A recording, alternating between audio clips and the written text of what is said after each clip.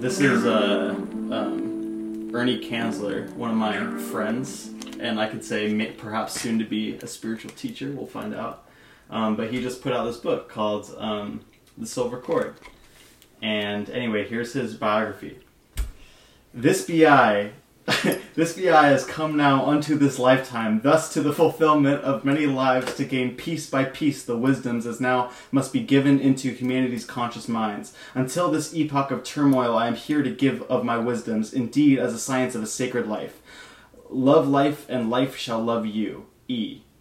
This photo was shot behind the Ramtha as we, Jill and I, Jill is his ex-wife, walked upon to receive our pearls. These natural pearls represented our gains at the weekend. Sorry, his grammar issues. Gathering of the initiates. I was with the Ram. Oh, the Ram, that's cute nickname. There in Elm, Washington he means Elm, for about 15 years. Not really as a student.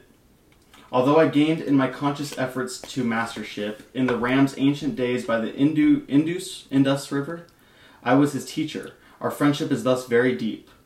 That's something that he told me too, that him and Ramtha go back every incarnation. Through lots of incarnations. This photo shows his hand as he directed his thought to join Jill and I as it be a wedded couple. Why'd you divorce then, homie?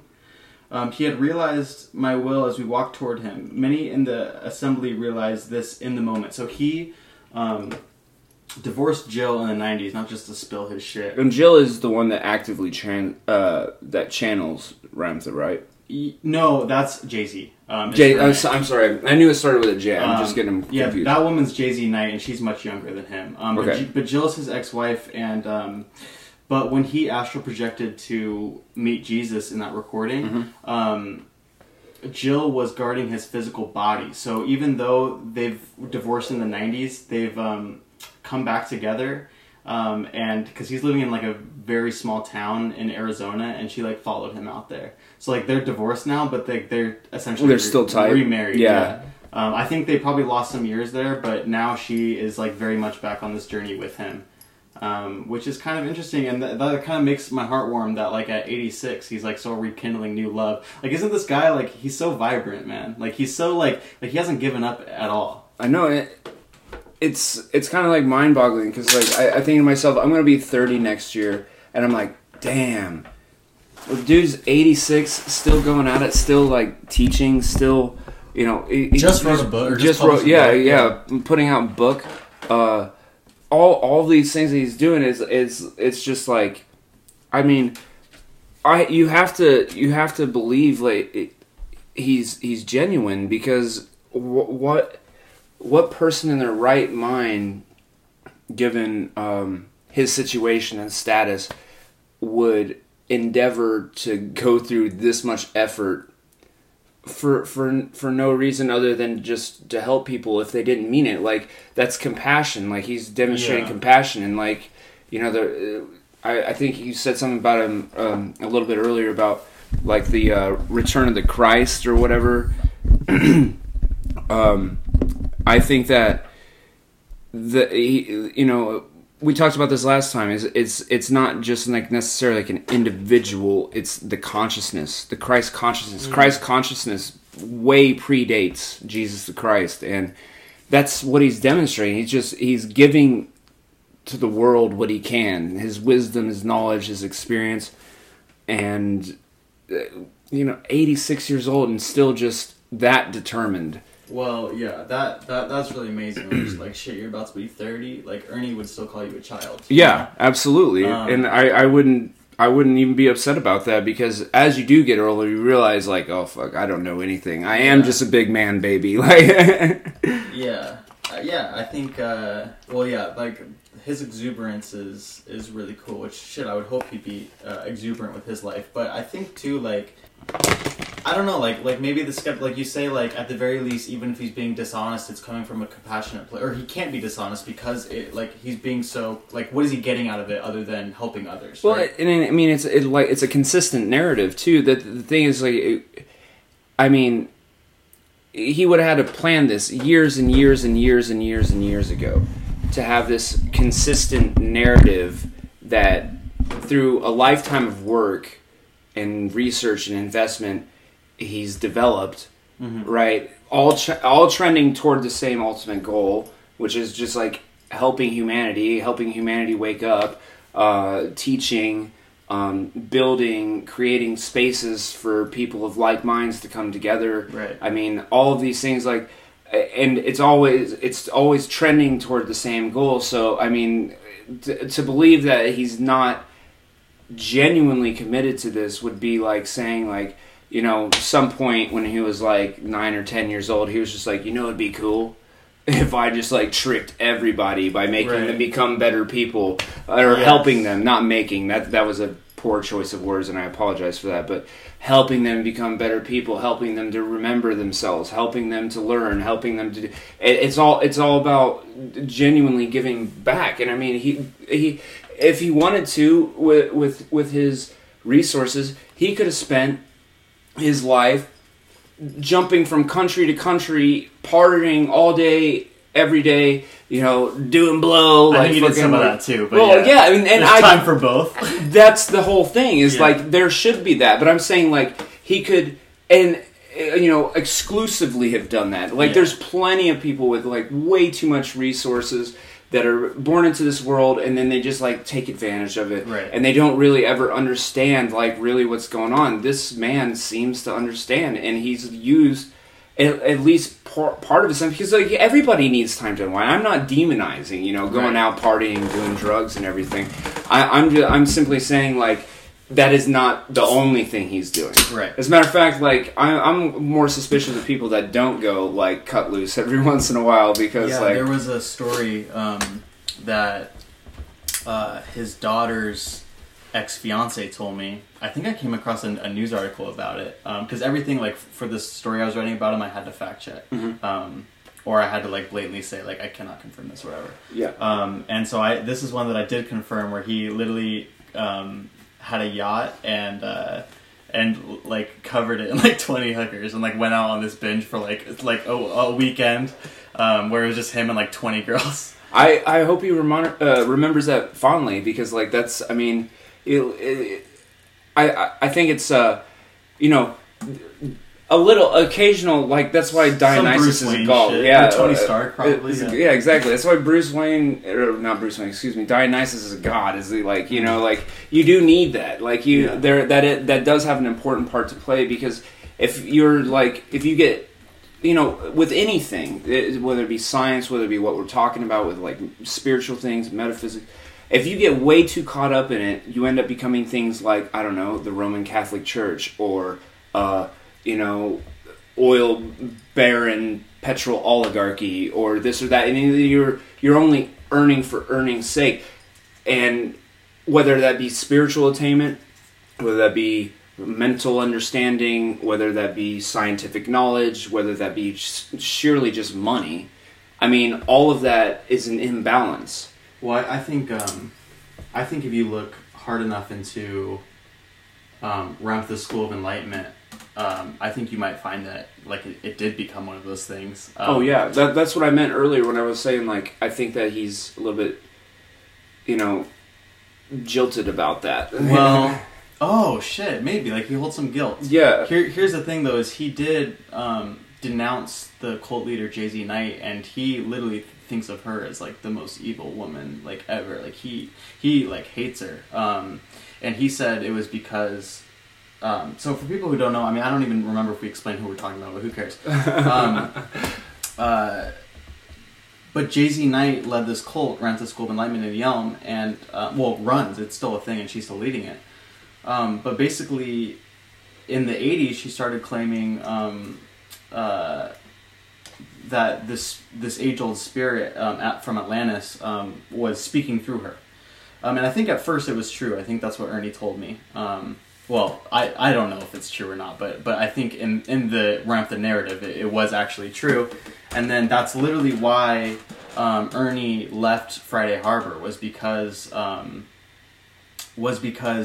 Ramtha had gone on to another realm, and she was still carrying on as if she was essentially scamming people. And it makes you question, like, well, if Ramtha doesn't exist, which, let's be real, very well could not. I don't know. Maybe he does. But like if Ramtha does or doesn't exist, that was the single reason why he actually got up and picked a place on the map, Arizona, and just dipped. You know, like all of a sudden. And in fact, I talked to people who were working for him, working on the boat, the Sea Lion, who he had hired, and he was keeping on like a payroll. And he just said, "Sorry, guys." And he let a bunch of people go and just dipped. And he says it's because Ramtha left this realm, and Jay-Z was lying about it. And so, you know. Do you remember when this happened? Because also, like, for people who don't know, if you want to check out even a little bit of Ramtha, whatever, the documentary "What the Bleep Do We Know Anyway?" She's in. Oh shit! I haven't even seen that. Yeah, she's in that, and she talks, and I mean, a lot of what she says, I mean, is pretty enlightened, but. I mean, make up your mind for your own. So I'm curious. Well, what year was this documentary? Well, that's what I'm saying. So he did. So Ramtha School, if I'm not mistaken, was I think 1986, and that was the year that Ernie came up and basically bought out the farm and set up the school himself, single-handedly funded it. Okay. And then Jay-Z ran it, and then it was around 1990 that he left. And it's still a thing. So wow. So is that okay? Yeah, because this is way more recent than that. Yeah. So no, that's why he hates her. Is Ernie saying for the last 30 years she's been carrying on as if she still can talk to Ramtha, and Ernie says he's the only one who can still talk to him. Well, I mean, I don't know. I would love to pick his brain about that. Honestly, you should send this to him. I would love to see if he would listen, had any feedback, etc. Well, us like literally talking about it. I mean, I don't think I said any disparaging. No, we haven't said anything. I have the disparaging. utmost respect for him. Yeah, and I mean, neither of us have. We're just speculating. We've got questions. That's all. Like I said, like nobody does what he does, and even to that degree, where I mean, he bought this whole place. To help start a school of enlightenment, right? But I mean, he even bailed on that. Like, so, like that. What kind of integrity? Like, that's a lot of integrity. Well, I mean, because if you were just looking at it as an investment, why would you do that? There's a lot I can say to that. First of all, I think it's important to know that when you talk about Ramtha School of Enlightenment as this place where everybody can come together like-minded, and we got to keep in mind that it is most definitely a cult, and not that I have anything like against cults in general. I think that there's an unhealthy stigma on that doesn't need to be there. But that being said, if you do really look into the history of Ramtha School of Enlightenment, I mean, they convince people to straight up drink lye, and there's like some sketchy, there's some shady. It's like I want to be careful, like if the FBI is listening, that it's like I'm not necessarily condoning Ramtha School of Enlightenment. There could be some very good things happening there, but literally the guy who solely funded it himself denounced it, and I know that there has been like some illegal things going on there. So I don't know if recently, but like back in the day. Well, I mean that's why they keep an eye on all these people. But I mean, if talk about cults, it is a very stigma. But I don't know. I'm sorry, not to pick off, but I don't know Ernie's intention in making. You're right. He could have had the greatest intentions, and the second he sniffed wrongdoing, maybe whether or not Ramtha's a thing, maybe that was his reason. He saw some like coercion, some illegal shit. What else would explain it? I mean, Ramtha left the spiritual realm. Well, I mean that also, but that isn't just because that could they could both be true simultaneously. Don't you see? You know what I mean? Because if what if Ramtha left because Jay-Z was doing crazy shit? Yeah, well, I mean, they could be all those things. This person could have been genuinely trying to help. Okay, let's say Ernie. Ernie got this place, found this person, had this beautiful message, genuine entity, had this spiritual connection with them. Obviously, a very spiritual individual. Obviously, has a lot of capabilities that most people can grow and learn. They just don't. It's like working out. It's a muscle. And found this person, Jay-Z, who's channeling as an old buddy of his, Ramtha, recognizes that. But it's like, okay, let's start a place because I trust this source. I don't, but not Jay-Z necessarily, but I trust this source, the Ramtha consciousness, right? And they start up and everything's going swimmingly, and then because your human body is an antenna even for your own consciousness, and that's how channeling works. It's like you're a radio station. Like your normal consciousness, your radio station.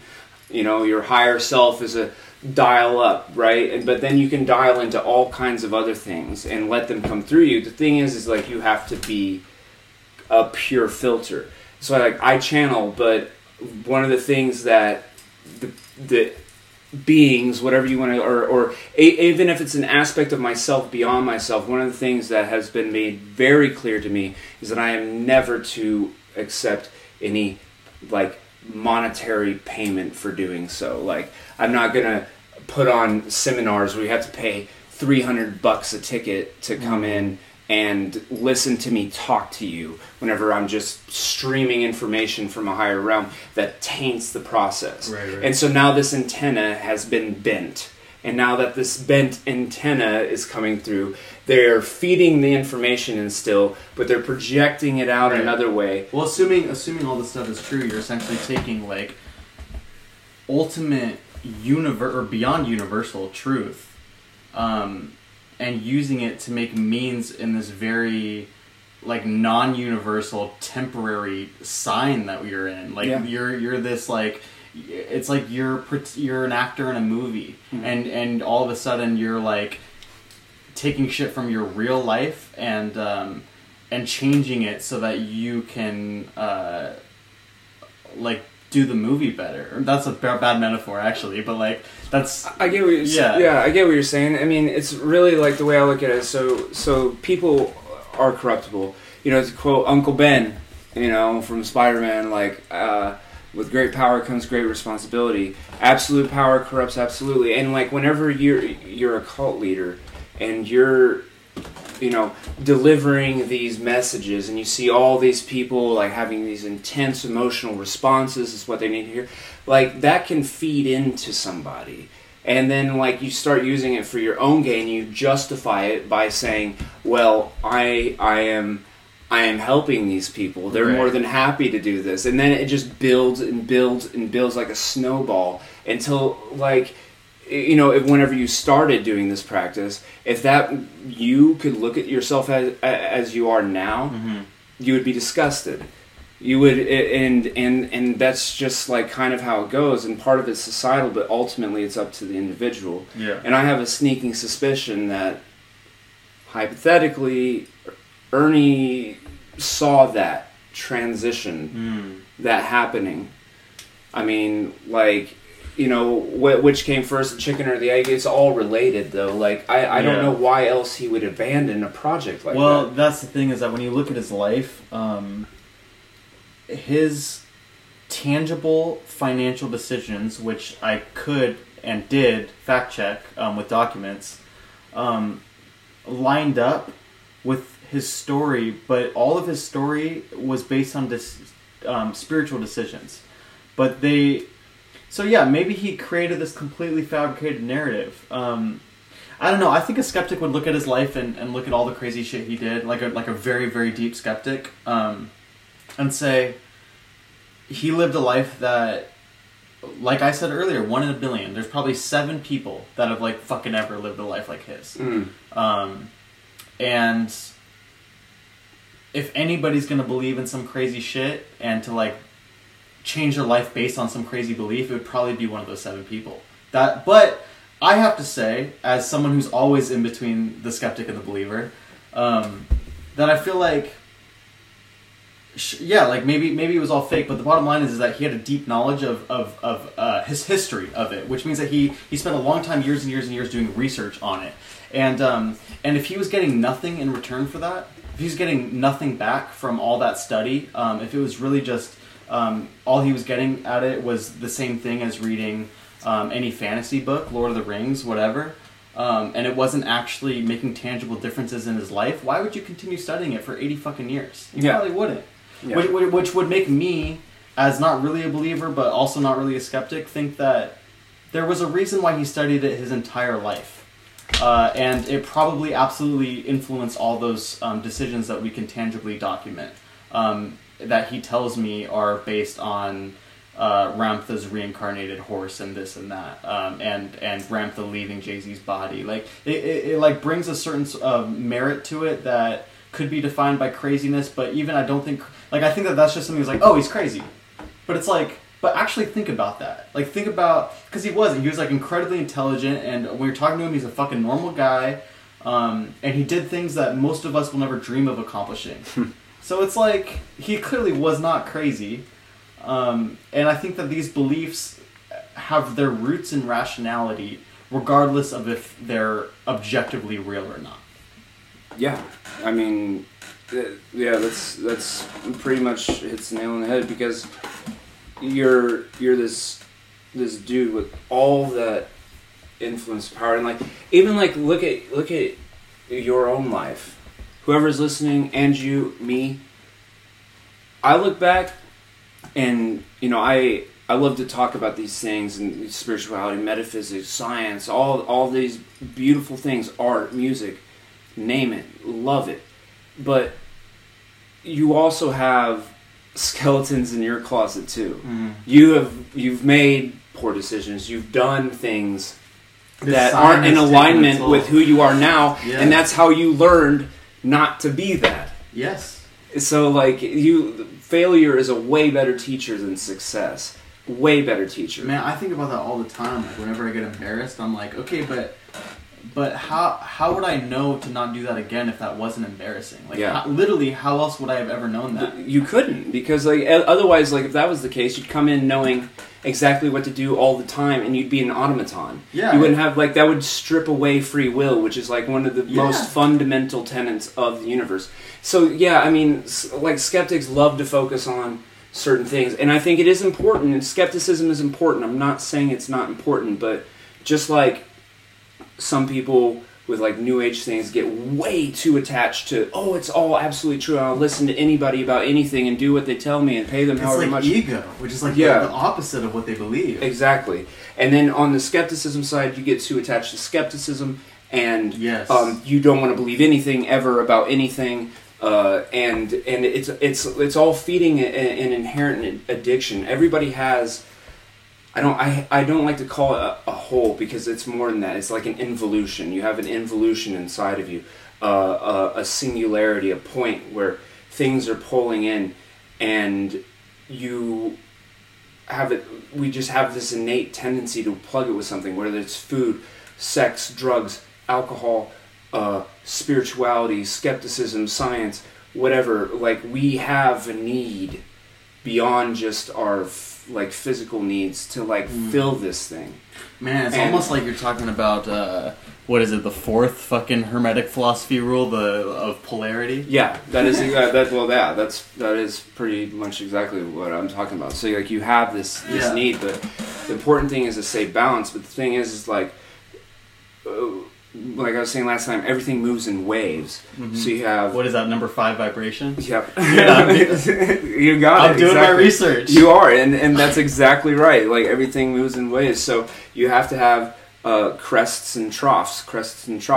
And, like, sometimes they jar you, but if you're I've had really traumatic things happen in my life, but if you're able to, like, overcome them, and I don't want to say that compared to some people around the world. Geez, like I mean first world problems. I mean more than that, but like it doesn't matter. The point is like all these things serve to help build you, and instead of focusing on just like the skeptic's point of view of like, well, I mean he could explain it this way and he created this narrative, and instead of being like, I totally believe everything he did was absolutely perfect. Everyone's flawed, right? Yeah, exactly. And I don't understand why people forget that all the time. And it's important to be flawed. If you weren't flawed, I don't even know if I'd like you. Like, you know what I mean? Because how would you relate to somebody that didn't have flaws? Yeah.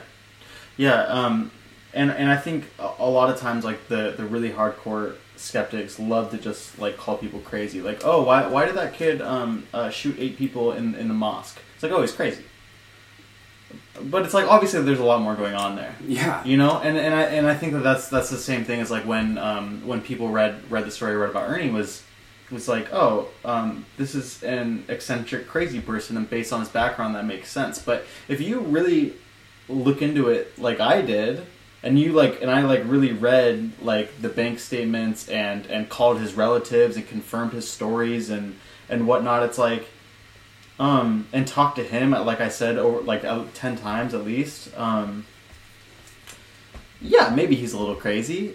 But there's way, way more to the story than that. That doesn't explain like a quarter of his story, if that makes sense. It does. So yeah, and I don't want to make this whole thing about Ernie, but I will say as like a final note that he really is the reason why me and you are doing these podcasts, because it was like a year ago and I was writing the story, and I would hear you say similar things to what he would say when we were working together, and that made me perk my ears up, and that made me start asking you these questions at work, and getting into these discussions at work, which made us think like, wow, we should fucking record this shit. Yeah, we should just sit down.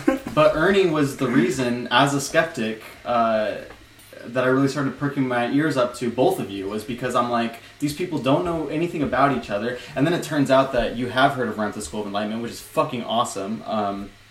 It's just sick, because I didn't, like, nobody, like, I know has really heard of it, and it's just crazy because I came into this from, like, talking to the people involved directly, and then it's, like, cool that it's, like, it brings legitimacy to it, I guess. I actually reached out to Jay-Z Knight for a quote, and she didn't respond, which fucking sucks, but it's okay, because Ernie, like, when people don't respond in journalism, it doesn't mean anything. Like, the story's not going to get written, or it's not going to get written as well. All it means is that you're probably going to get dragged, and you're not going to be able to defend yourself. And that's exactly what happened to her. And, like, all journalists are doing is saying, like, hey, here's your opportunity to defend yourself.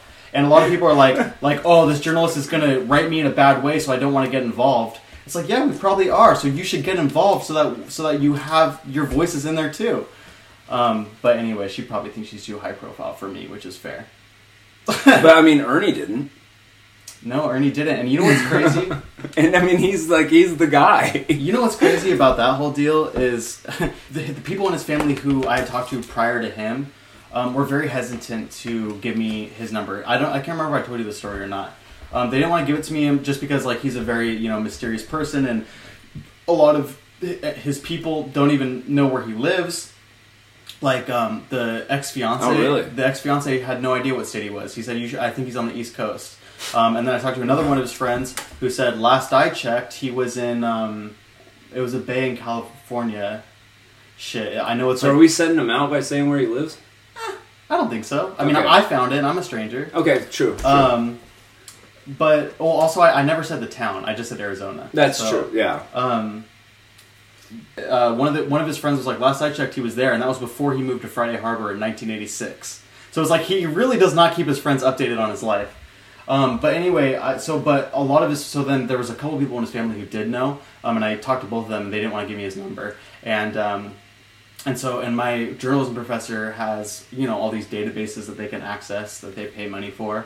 And they were confident that they could find him. Well, they couldn't, and that was my next move. So basically, I just called back his family, and I was like, hey, here's my intentions with this, and here's everything that I've done so far to get his contact information, and I just can't. And then, reluctantly, one person gave me his number, and I'm thinking, like, if his family is this, like, iffy about it, I'm like, I can only imagine that this guy's not going to want to talk to me at all. And I call him, thinking he's not even going to pick up, and that this would be like another... I had the whole quarter to write this story, but I was like, this is going to be another few weeks before this happens, because this was like an investigative deal. And fucking the guy picks up right on, like, literally like one ring. He's like, hello? Literally one ring. I'm like, hello? Oh, man. And I'm like... I bet you weren't even prepared for that. And I was like shocked. I was like digging through my shit, and I'm like, is this Ernest? And he's like, it's Ernie, hello? And I'm like, anyway, and we just get into it. And then this comes to, like, a thing where I interview him, like, 10 times. And then I realized, like, what were people protecting me from? Because this guy wanted to talk to me so bad. And as I told you, I can't remember if we're recording or not when I said this, but I was like, every time I hung up the phone and I said, okay, so I just need to fact check this. Like, I was very, like, focused on my article. Mm-hmm. But I could tell he never asked me once about my article. And I was like, so I just got to fact check. I got to cross check with the Loverick Shipyard, who had his boat back in the 80s. Blah blah blah. I was like doing all this thing. And he's like, oh yeah, call anytime you have questions, just call. Like every time, and I could just tell, he was not talking about my article. You know what I mean? No, yeah, he means it now still. Okay, yes. So with a lot of these esoteric traditions and secret school kind of stuff, the student has to go through some sort of ordeal. Sometimes it's you have to ask 3 times before you'll be told no, and then yes. Oh, it's like Fight Club. Yeah, exactly. You have to you get shut down before you get in, and too fat, too blonde. If he really believes this, right? If he really believes this, and I know he does, just because of this, bro, he was crying. You heard the Jesus one, right? He was crying. Yeah, you got through to him, and he opened right up to you. And somebody that's been spending their entire lives, and I mean, my life has been really dedicated to this, so I can say that, when you really open up to somebody, it's for a reason. And maybe it was to open you up a little bit. And now he's just watching it bloom, wherever it goes, I don't think that he's the type of person to... Man, that just gave me chills, actually. Right? Harbor judgment. You wouldn't have... Like you said, it's because of him. But if you look at it from our perspective... that was the conduit through which... Oh, bro, that's giving me chills. Because talking to him really did set me on a journey, but it wouldn't have happened if it weren't for you, too. Exactly. Well, then I plop in, but that's how these things work, man. It's crazy. I've seen it happen time and time again. It's oh, fuck, and I really didn't want to bring Corey up in this conversation, but it's the day I met him, and he told me that I think somebody in your family prayed for us to meet. Mm-hmm. And that's a very dramatic and ridiculous thing to say to someone when you first meet them, but we're essentially talking about the same thing, where it's that's a really dumb way to say it, not to just trash on Christians once more, but we're essentially it's dominoes, and Ernie kicked the first domino. Mm-hmm. And if you would have told me that talking to him, because there's more he really was one domino. He wasn't he wasn't fucking Ram Dass or whatever, taking me in to under his wing, and but he set in line a series of questions that if other events hadn't happened right after, probably wouldn't have sunk in so deep. But again, man, it always goes back to, am I just seeing something because I want it to be there? Am I seeing the butterfly in the ink because because of who I am? Or is there really a butterfly in that ink? It always goes back to that. There's no way to know. There's no way to know. It's perspective. And to me, the most important thing is, beyond all of it, even if I'm wrong about everything I believe, even if every one of my crazy out-of-body or transcendental experiences are just complete nonsense, and for some reason the DMT world isn't real, and nothing is real. How do you draw the line? Everything starts to unravel if you think of it that way. Or you could think of it as yes, there is a purpose. Yes, this did happen for a reason. Yes, I created this. Yes, I chose this. Yes, this is my own free will. If you even start to question that, your whole world unravels and nothing matters. Everything is meaningless. And so why are you still breathing air? Well, why do you do anything? Yeah. Why would you? So it's you might as well. But also it's important to think that, so what if you're wrong? Literally, what if? Then what? It's the person who rejects, well, first of all, I'm firmly under the belief that nobody really rejects mysticism. We all just carry it in different ways, almost to an equal point, because literally anybody, the most science-minded person will paint a room yellow and be oh, this room feels better because it's yellow. Literally, or the baseball player that has to wear a bracelet on or his girlfriend's fucking hair tie. Yeah. Even though he's an atheist, but those things like that. Everybody believes. Okay, but whatever. Let's pretend you think that you don't. You're probably still let's say everything you think is wrong. It's well, that person's still wrong too. They think that a hornet is a type of bee. It's not. You know what I mean? Like everybody's wrong about everything. Yeah. So it's like, so fucking what? Like I think everybody is equally wrong about whatever bullshit they cling to. You know? Absolutely. Regardless of if it's about fucking you know, if you believe in Valhalla or not. I do think though that there's a reason I believe this, and this came to me when I was really young. I was always perplexed because I wasn't exposed to other spiritual traditions at a young age. I did that on my own later. But I was always perplexed, like, how we can look at the same universe, right? All this in front of us. We have to believe we at least perceive it the same, because we can agree on things. And I'm not a solipsist. I don't believe I'm the only thing in creation. All this is just my projection. I think I'm I would hope not, yeah. Yeah, like that's just like the most egotistical and arrogant system of belief. But how we can all look at this and not agree about a few things. Mm-hmm. First of all, it's incredible beyond belief. It's beyond reckoning. The fact we exist at all. The fact that we're sitting here at all. Everything that we take for granted every single day, all those books, that computer, this desk, my phone, even the food that I have in front of me, all of it came from somebody's imagination. And it used things in creation to create it. And so creation itself, like the universe itself, is magnificent and should be treated with the utmost respect and courtesy. See, everything that you said sounded deeply spiritual, but break it down. Everything you said was a fact. Yeah. Like, it's in context, it sounded very religious.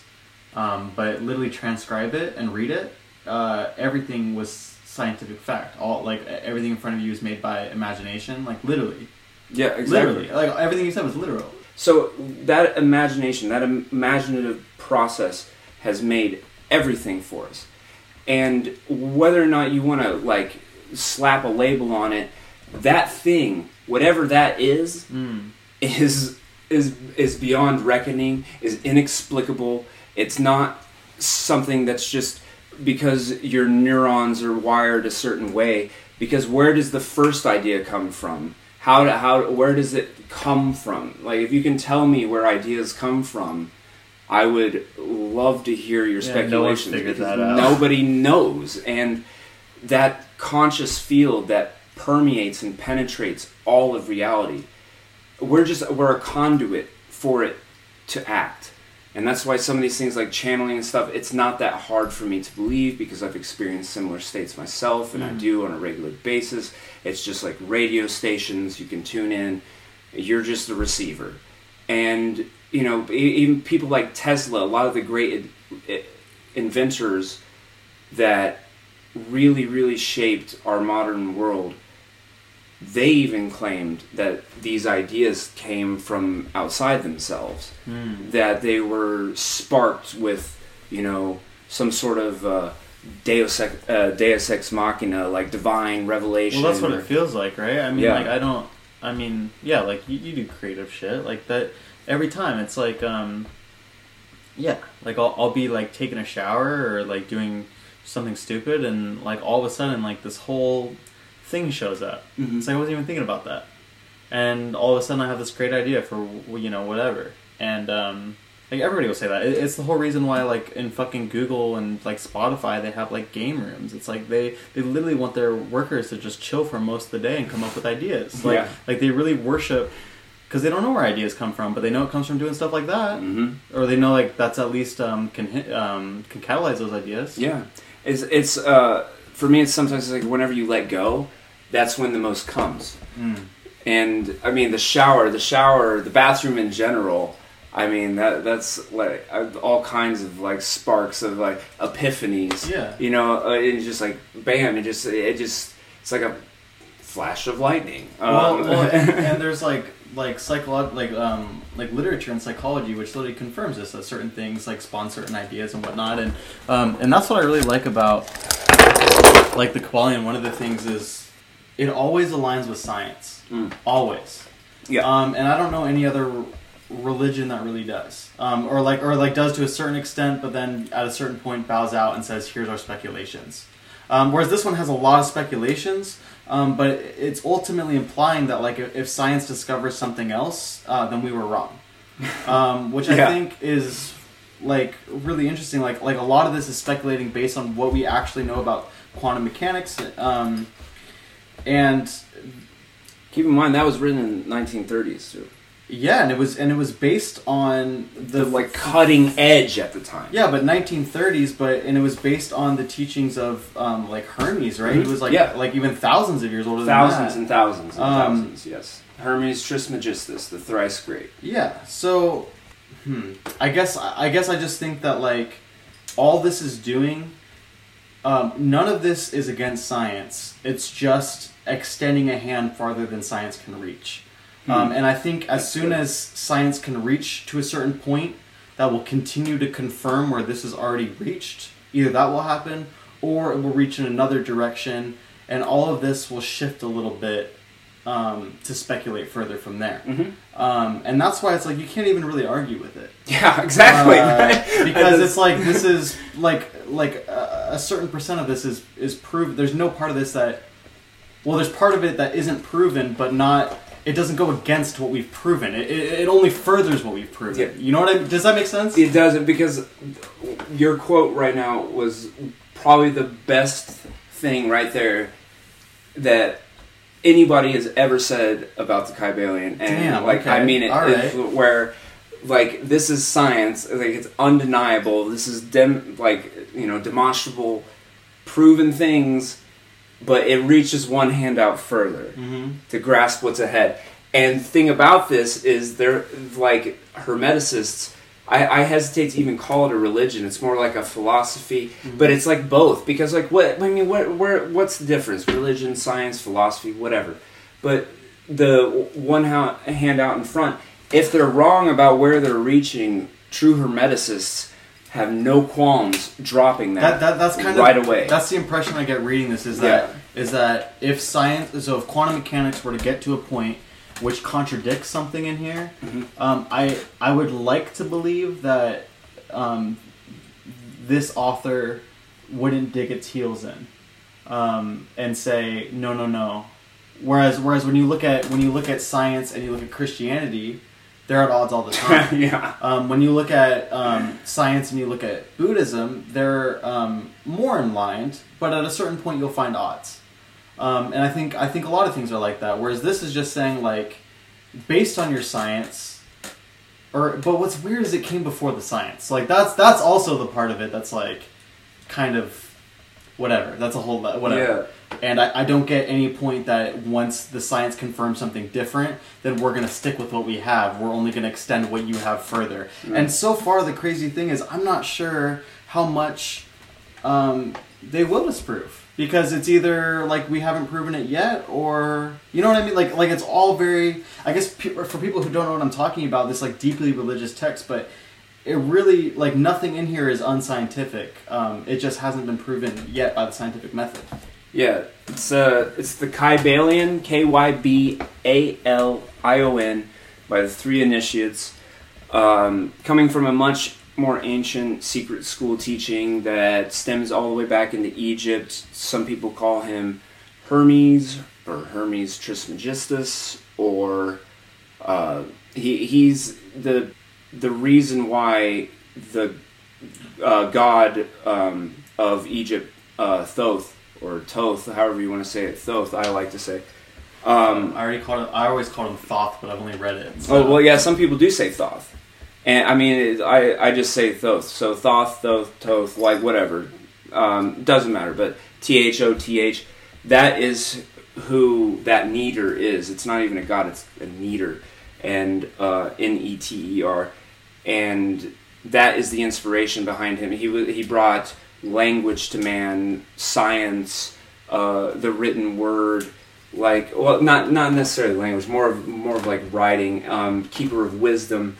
There's another book after this one that you should read, which is the Emerald Tablets of Thoth. Dude, Ernie, Ernie told me about the Emerald Tablets. Like, that was what gave him, like, the idea that he needed to go to Egypt. Yeah. I mean, I have that need. I don't have the means right now, but I have that need deeply. It's Dude, I would love to take a trip to Egypt. Yeah, that'd it's be fucking crazy. Hugely important to me for whatever reason. I mean, that's the thing, man. Is like between these books and the wisdom that's been passed down for thousands of years, between structures like Göbekli Tepe and the Sphinx, you know, that date back 12, 13,000 years. Some people even speculate 36,000 years for the Sphinx. So long ago. I mean, it has water erosion on it, and that could have only happened at a certain period of time. And mainstream Egyptologists don't buy into this because their reputation is on the line, so they don't want to contradict what they've been saying for years, or they're you know, very conservative in their spiritual beliefs, and they think that the world is only so old, so it can't possibly be that old. But all of these things, like between the wisdom, between things we're proving with quantum mechanics, way before it was ever even supposedly, quote unquote, conceived of, before they, you know, built the Great Pyramid, what was there, like, was obviously something of a very high order of magnitude, of an incredible depth of wisdom. And now where they got this from, that's totally open to speculation. What's not open to speculation is that they had this wisdom because we have proof of it. Yeah.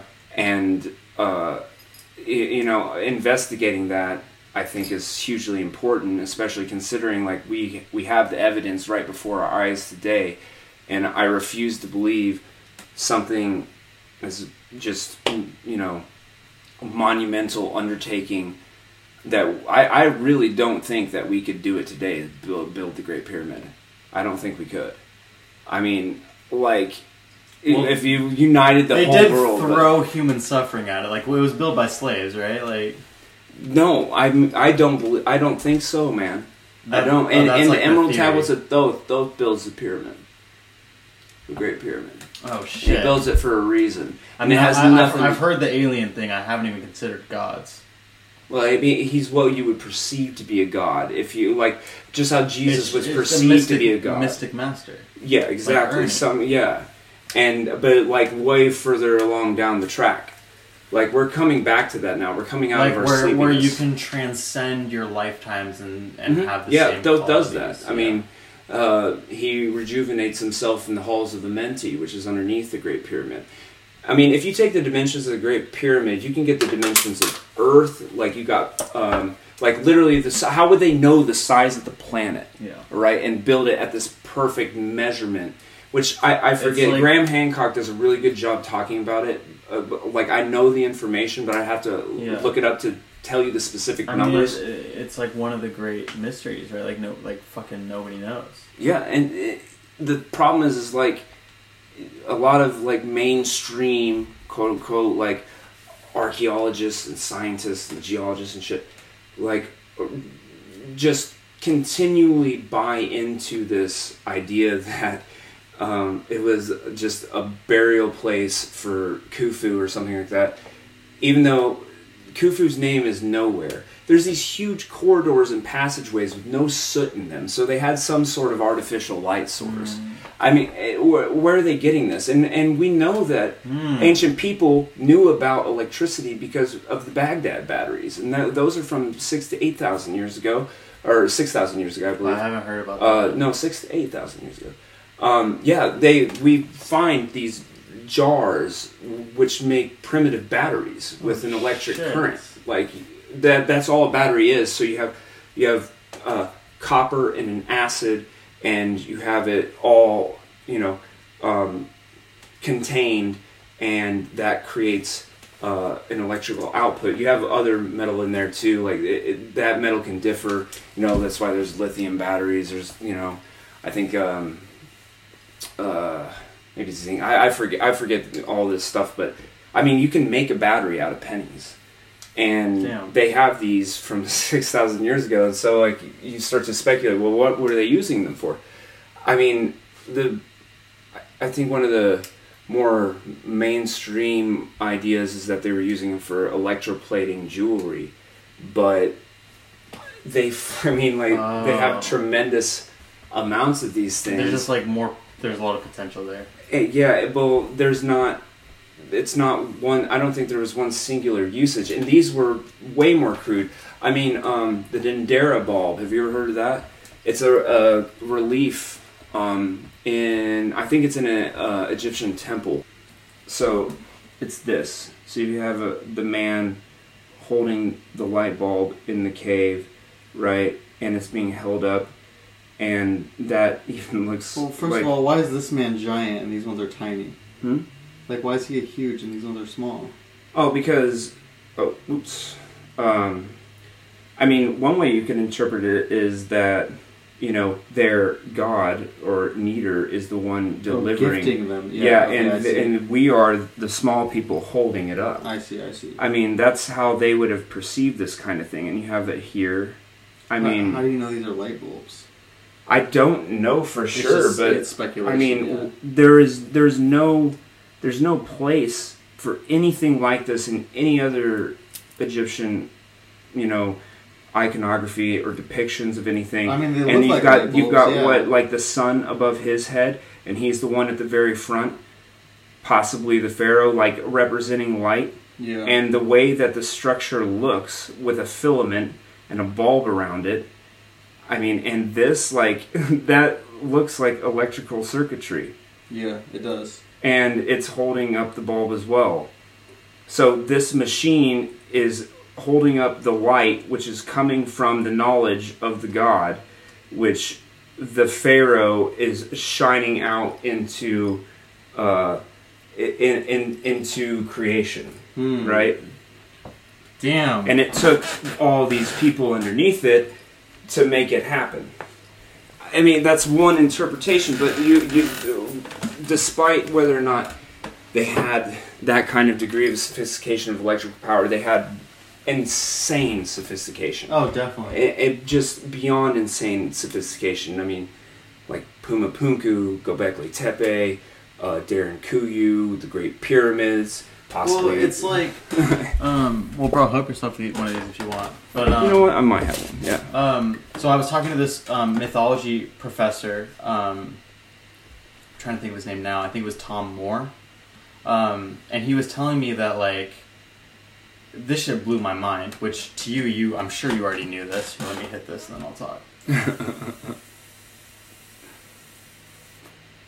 But he was like,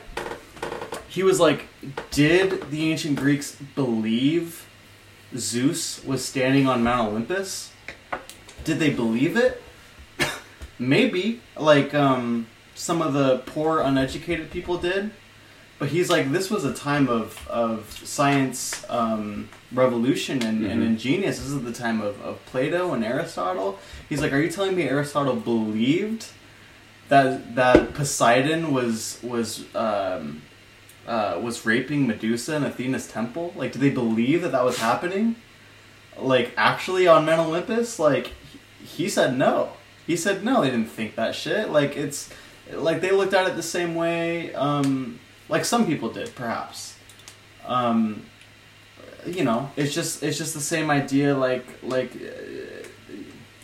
do you believe? Well, I want to say Jesus died on the cross, but in reality, he probably did. So it's like I don't know. I don't know. Do you, but probably they looked at it the same way we look at Christianity today, post Enlightenment, where it's like.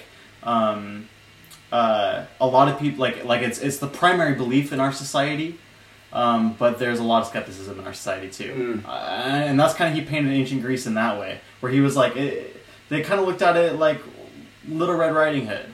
It was more like folklore. Yeah. Was Little Red Riding Hood a real girl in ancient Germany? Probably not. And that's kind of how they saw it, And like Hans and Gretel, they were too, right? Yeah, it's like was there so dark though? Children's but isn't that fucking crazy? Like I'd never looked at. I mean, to you it's probably not crazy, but I'd never looked at the ancient Greek stories like that, where it's like they looked at them as if they were folk tales. They looked at them as Bigfoot, like ours is Bigfoot. which could be real too. I mean, well, in a way, fucking Zeus could be real. You know, yeah, in a way, yeah. Are there a few endangered Gigantopithecus, etc., etc., etc.? Is not the same thing as Bigfoot. I mean, though it is. Okay, yeah. But it's the same thing as Zeus. Like, is there a higher consciousness that's dictating all? Like, maybe, you know, like. Well, that goes back to my thing. Like, I think everything has consciousness to some degree, and Totally. I think we have a tendency to anthropomorphize everything. And if you look at it at the time, like the Greek gods did a lot of really fucked up shit, but you know who else did? Humanity. All right, and the so gods were not really above humans in any way. Like, no, definitely not morally above them. Yeah, and they were scared. That's why Prometheus got punished, because they're like, oh, you gave these fucking people fire, now they're going to be like us. That's why Lucifer was punished. Oh wait, you gave these people knowledge, you told them to eat, like now you're going to be punished.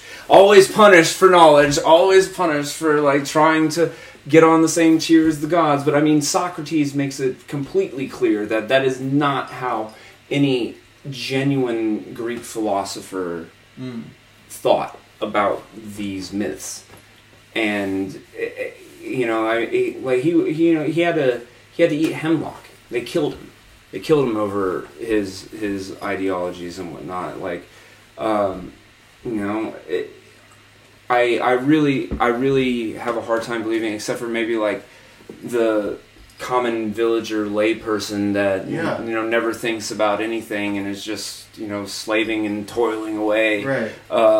Most people with any sort of means of education probably would have questioned these things. Well, it's just like just the image of an ancient Greek person thinking that the stories of Ithacus and all these people were as ridiculous as we look at them today. Not assuming that we look at them as ridiculous, but you know what I mean. Like as far-fetched. And like the idea that actually like the primary belief was, it's like, yeah, they're stories. To think that we always thought that there was never a time where we thought that it was real. And of course, like there was always people who thought it was real. Yeah. But to think that those skeptics have always been around is kind of obvious when you think about it, but I had never had it broken it down before. Yeah, I mean, even you know, even Jesus, he spoke in parables a lot of time.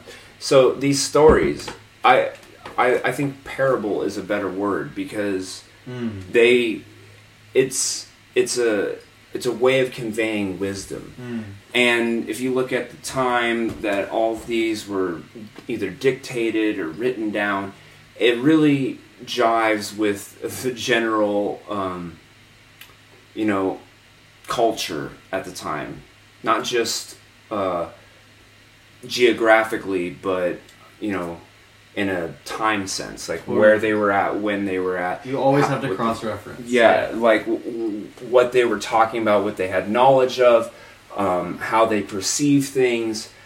You know, all of it has sort of a very mystical quality to it, and that's, you know, I forget who said it, but somebody was like, you know, if you show somebody, even right now, let's just put it this way. If I brought an iPhone back during the time of the Spanish Inquisition, I'd be burned at the stake. That's magic to them. It's magic. You know what I mean? And so these people, that's the difference between whenever I use the word magic and that kind of magic. Like, magic is just like science we don't understand yet, because the universe does exist. It goes back to my thing. Like, we can both touch this desk. Like, this is real. How does it work? We don't know. So, if I'm inclined to believe things like the Kybalion and other stuff, and consciousness really does have an effect, utilizing that consciousness, whether or not I truly ultimately understand how it works, it still works. Well, and it's literally been proven that, like you just said, we know this tape was here. How is it here? It's proven that it's not really here. I mean, well, like something is here. Obviously, something's here, but we know that thing is at least 90% filled with empty space. Yeah, more. I mean, more than that. And we know that thing is composed of atoms, which are filled with like electrons. And I'm an idiot because I'm not an expert. I didn't study this, but But what are those base particles? We know that they're proven that they're particles of energy and energy behaving, and so when the Hermetic philosophers talk about everything's vibration, talk about it is literally in a sense proven, and it wasn't proven when they were writing it.